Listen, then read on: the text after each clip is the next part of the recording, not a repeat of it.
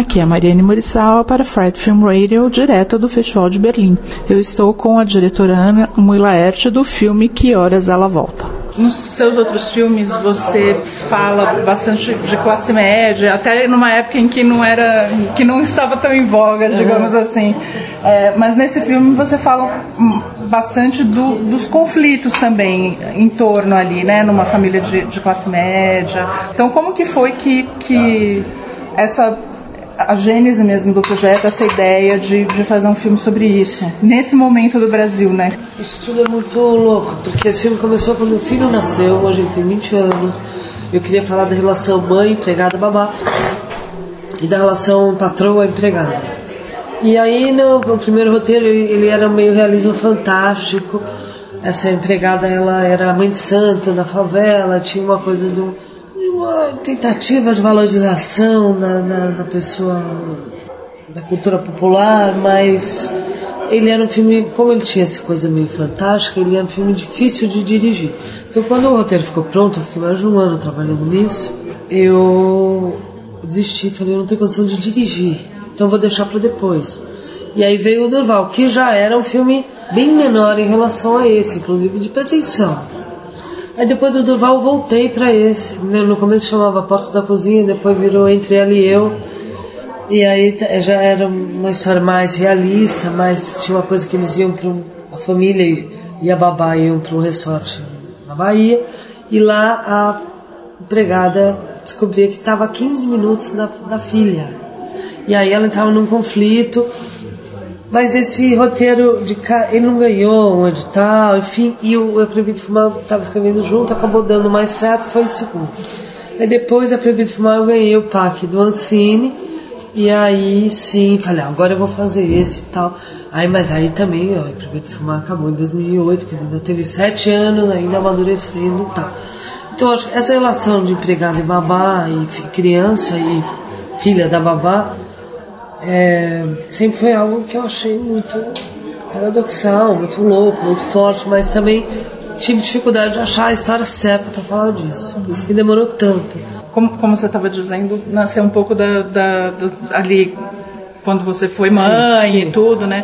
Então, quer dizer, porque essa realidade é uma realidade muito comum, né, do brasileiro, de ter uma pessoa em casa trabalhando o tempo todo. Então foi uma coisa que você viveu também? Não, então justamente quando eu nasceu, o esperado para mim era isso, mas inclusive que eu trabalhava, porque eu fiquei grávida, eu saí da TV Cultura, quando terminou o Castelo foi em dezembro, eu estava gravidona, 94, meu filho nasceu em janeiro de 95. E eu lembro que aí me chamaram lá para um outro projeto lá, eu falei, não, eu vou parar de trabalhar, vou sair. E eu lembro que a chefe falou, não, você vai aguentar 3 meses em casa. Eu falei, olha, eu não sei, mas o que eu quiser eu vou ficar, porque eu não vou ter filho toda hora e eu quero acompanhar, isso é muito... Eu senti aquilo como um momento muito precioso para mim, entendeu? Então eu não quis ter babá. Nesse primeiro ano eu nunca tive babá. Depois eu comecei a ter empregada e comecei a trabalhar, voltei a trabalhar depois que eu tinha 1 ano. Aí fui para SBT. Então na minha casa nunca houve essa figura da babá, mas sim da empregada, da pessoa que auxilia, ajuda e tal. Mas eu nunca... Eu era muito ciumenta para ter babá. E eu queria fazer o mesmo. E eu tive essa sensação. Quanto mais eu der para essa criança, mais eu vou ter raiz na terra, assim. Tinha uma coisa espiritual envolvida, assim. E que a figura da babá era algo que me pediria, entendeu? E também eu estaria, enfim, reproduzindo uma coisa que eu não acho certa. Eu cheguei a ter uma empregada que tinha um filho na Bahia, na mesma idade do meu. E aí eu falei, olha, eu não aceito, ou você traz o filho ou não vai dar. Aí ela não trouxe. Então você vai embora. Foi. E aí ela depois me mandou um recado, um tempo depois, diga a Ana que eu trouxe. Eu nunca achei certo esse desarranjo de cadeira, sabe? Então eu acho que isso é uma questão muito importante, que é problemática para mãe que não cuida do filho, para a empregada que está longe da criança, para a criança que está longe da mãe, da criança que está longe... Acaba todo mundo perdendo, entendeu? Eu acho interessante a dinâmica porque a filha, né, que volta, né, enfim, a filha que vem, né, na verdade, ela tem uma outra cabeça, né? Já é uma cabeça completamente diferente da mãe. Ela não tem esse código de regra. Exato, E então, assim, como que foi que você desenvolveu esse aspecto? Então, esse foi o mais difícil de desenvolver, que foi chegar nessa Jéssica nessa forma atual, né? Eu cheguei há, 6 meses antes de filmar, em debates internos e também em participação de laboratório. Porque de início a Jéssica era o clichê, ela era uma coitadinha que vinha ser cabeleireira, que se ferrava e virava babá. Aí conversas, teve um laboratório, o SESC, que eu tive um consultor americano, chamado Jeremy Fixer.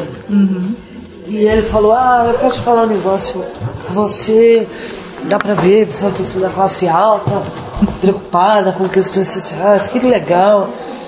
Mas se você fosse filha de empregado, você arranjava um final com mais esperança na sua personagem. E a outra americana falou, o grande problema da sua personagem é que ela não foi mãe da filha dela. Aí termina, a outra vira babá e quer dizer, o que a mãe fez? Nada. Eu também não queria fazer um final feliz de novela. Nesse meio tempo teve as empreguetes. Mas para eu chegar nessa visão de que a Jéssica viria não para ser cabeleireira, mas sim para estudar na FAO, isso aí foi assim, concentração, foi uma luta por querer sair do clichê enfim, eu saí do clichê, eu vi que eu tinha saído e aí eu entendi que aquele era o filme e aí a gente marcou data, enfim. Aí eu fiquei muito segura do que... E também a câmera, né? Porque a câmera, ela tá na cozinha, né? Até a filha chegar, a câmera tá sempre na cozinha. Você vê os patrões através da parede, né? Isso também foi... Quer dizer, quase que eu tenho a sensação, tendo eu nascido do lado da sala, eu demorei nesse projeto, são 18 anos, para eu tirar tanto a narrativa quanto a câmera da sala para a cozinha e vir com a câmera da cozinha para a sala. E assim, isso quer dizer, ao mesmo tempo o país mudou, né? Então eu tinha uma luta de ideias, mas de fato a realidade estava mudando. Eu acho que o PT trouxe autoestima. Essa personagem, ela hoje é possível. Eu fiquei pensando, só porque, enfim, tem muitos filmes dirigidos por cineastas aqui, né, mulheres, enfim.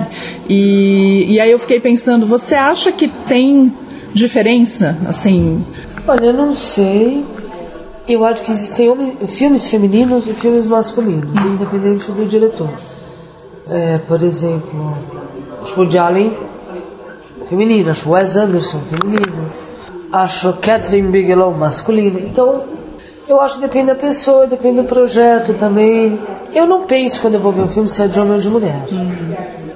Mas talvez me encante mais os filmes femininos, mesmo que os diretores homens, entendeu? Então, eu não sei se há diferença. Queria que você falasse um pouco de como você pensou, né, na Regina e na Camila, isso, para os papéis principais. A Regina eu sempre pensei, porque eu acho que tinha que ser ela, eu sou fã dela, como atriz, entendeu? E ela também sempre quis fazer, então são anos aí conversando, e além do mais ela é super inteligente, ela dá ideias, ela que me insistiu para ler Joaquim Nabuco, por exemplo. E a Camila foi a minha produtora de casting, que é a Patrícia, que trouxe, tinha visto ela no teatro, me trouxe. Eu, a princípio, resisti, porque não achava ela uma figura muito nordestina, mas aí me convenceram que isso era clichê também, e aí, enfim, ver essa menina que foi uma bênção, né, pro filme, porque desconhecida, ela não era também, se ela tivesse um sotaque da Moca não ia dar. A mãe dela, ela é de Brasília, que é um sotaque neutro, a mãe é nordestina, então enfim, deu certo. Mas eu não conhecia ela antes, aí ela surgiu no filme. E muito se fala da questão da televisão, da influência da televisão no cinema brasileiro. E claro, você tem uma experiência grande em televisão, então eu queria saber a sua perspectiva em relação a isso. Eu trabalhei em várias séries, né? Televisão, acho que você trabalha mais com repetição. A linguagem que se diz que é brasileiro influenciado pela televisão, eu acho que é muito da decupagem, que é o plano geral, plano contra plano, close. Eu não trabalho isso. Então a linguagem do meu filme é bem cinema. Inclusive a minha fotógrafa, a Bárbara, que é uruguaia, fez o whisky, e ela nem permite movimento de câmera. O nosso filme é bem radical, ele é bem cinema raiz, assim, né? E quanto à narrativa, também eu não acho que seja televisivo, porque ele é muito mais trabalhado do que o televisivo, ele é muito mais bordado, são 18 anos de trabalho. Eu gosto muito de televisão e gosto muito de cinema, mas acho que a televisão você trabalha mais repetição, formato. E cinema é uma coisa que você está fazendo mais para aquilo ter uma vida, uma importância maior. São muito mais dedicação. Do Festival de Berlim, sou a Mariane Morisawa para Fred Film Radio, The Festival Insider. Fred Film Radio. 24/7 on Fred.fm and smartphone apps.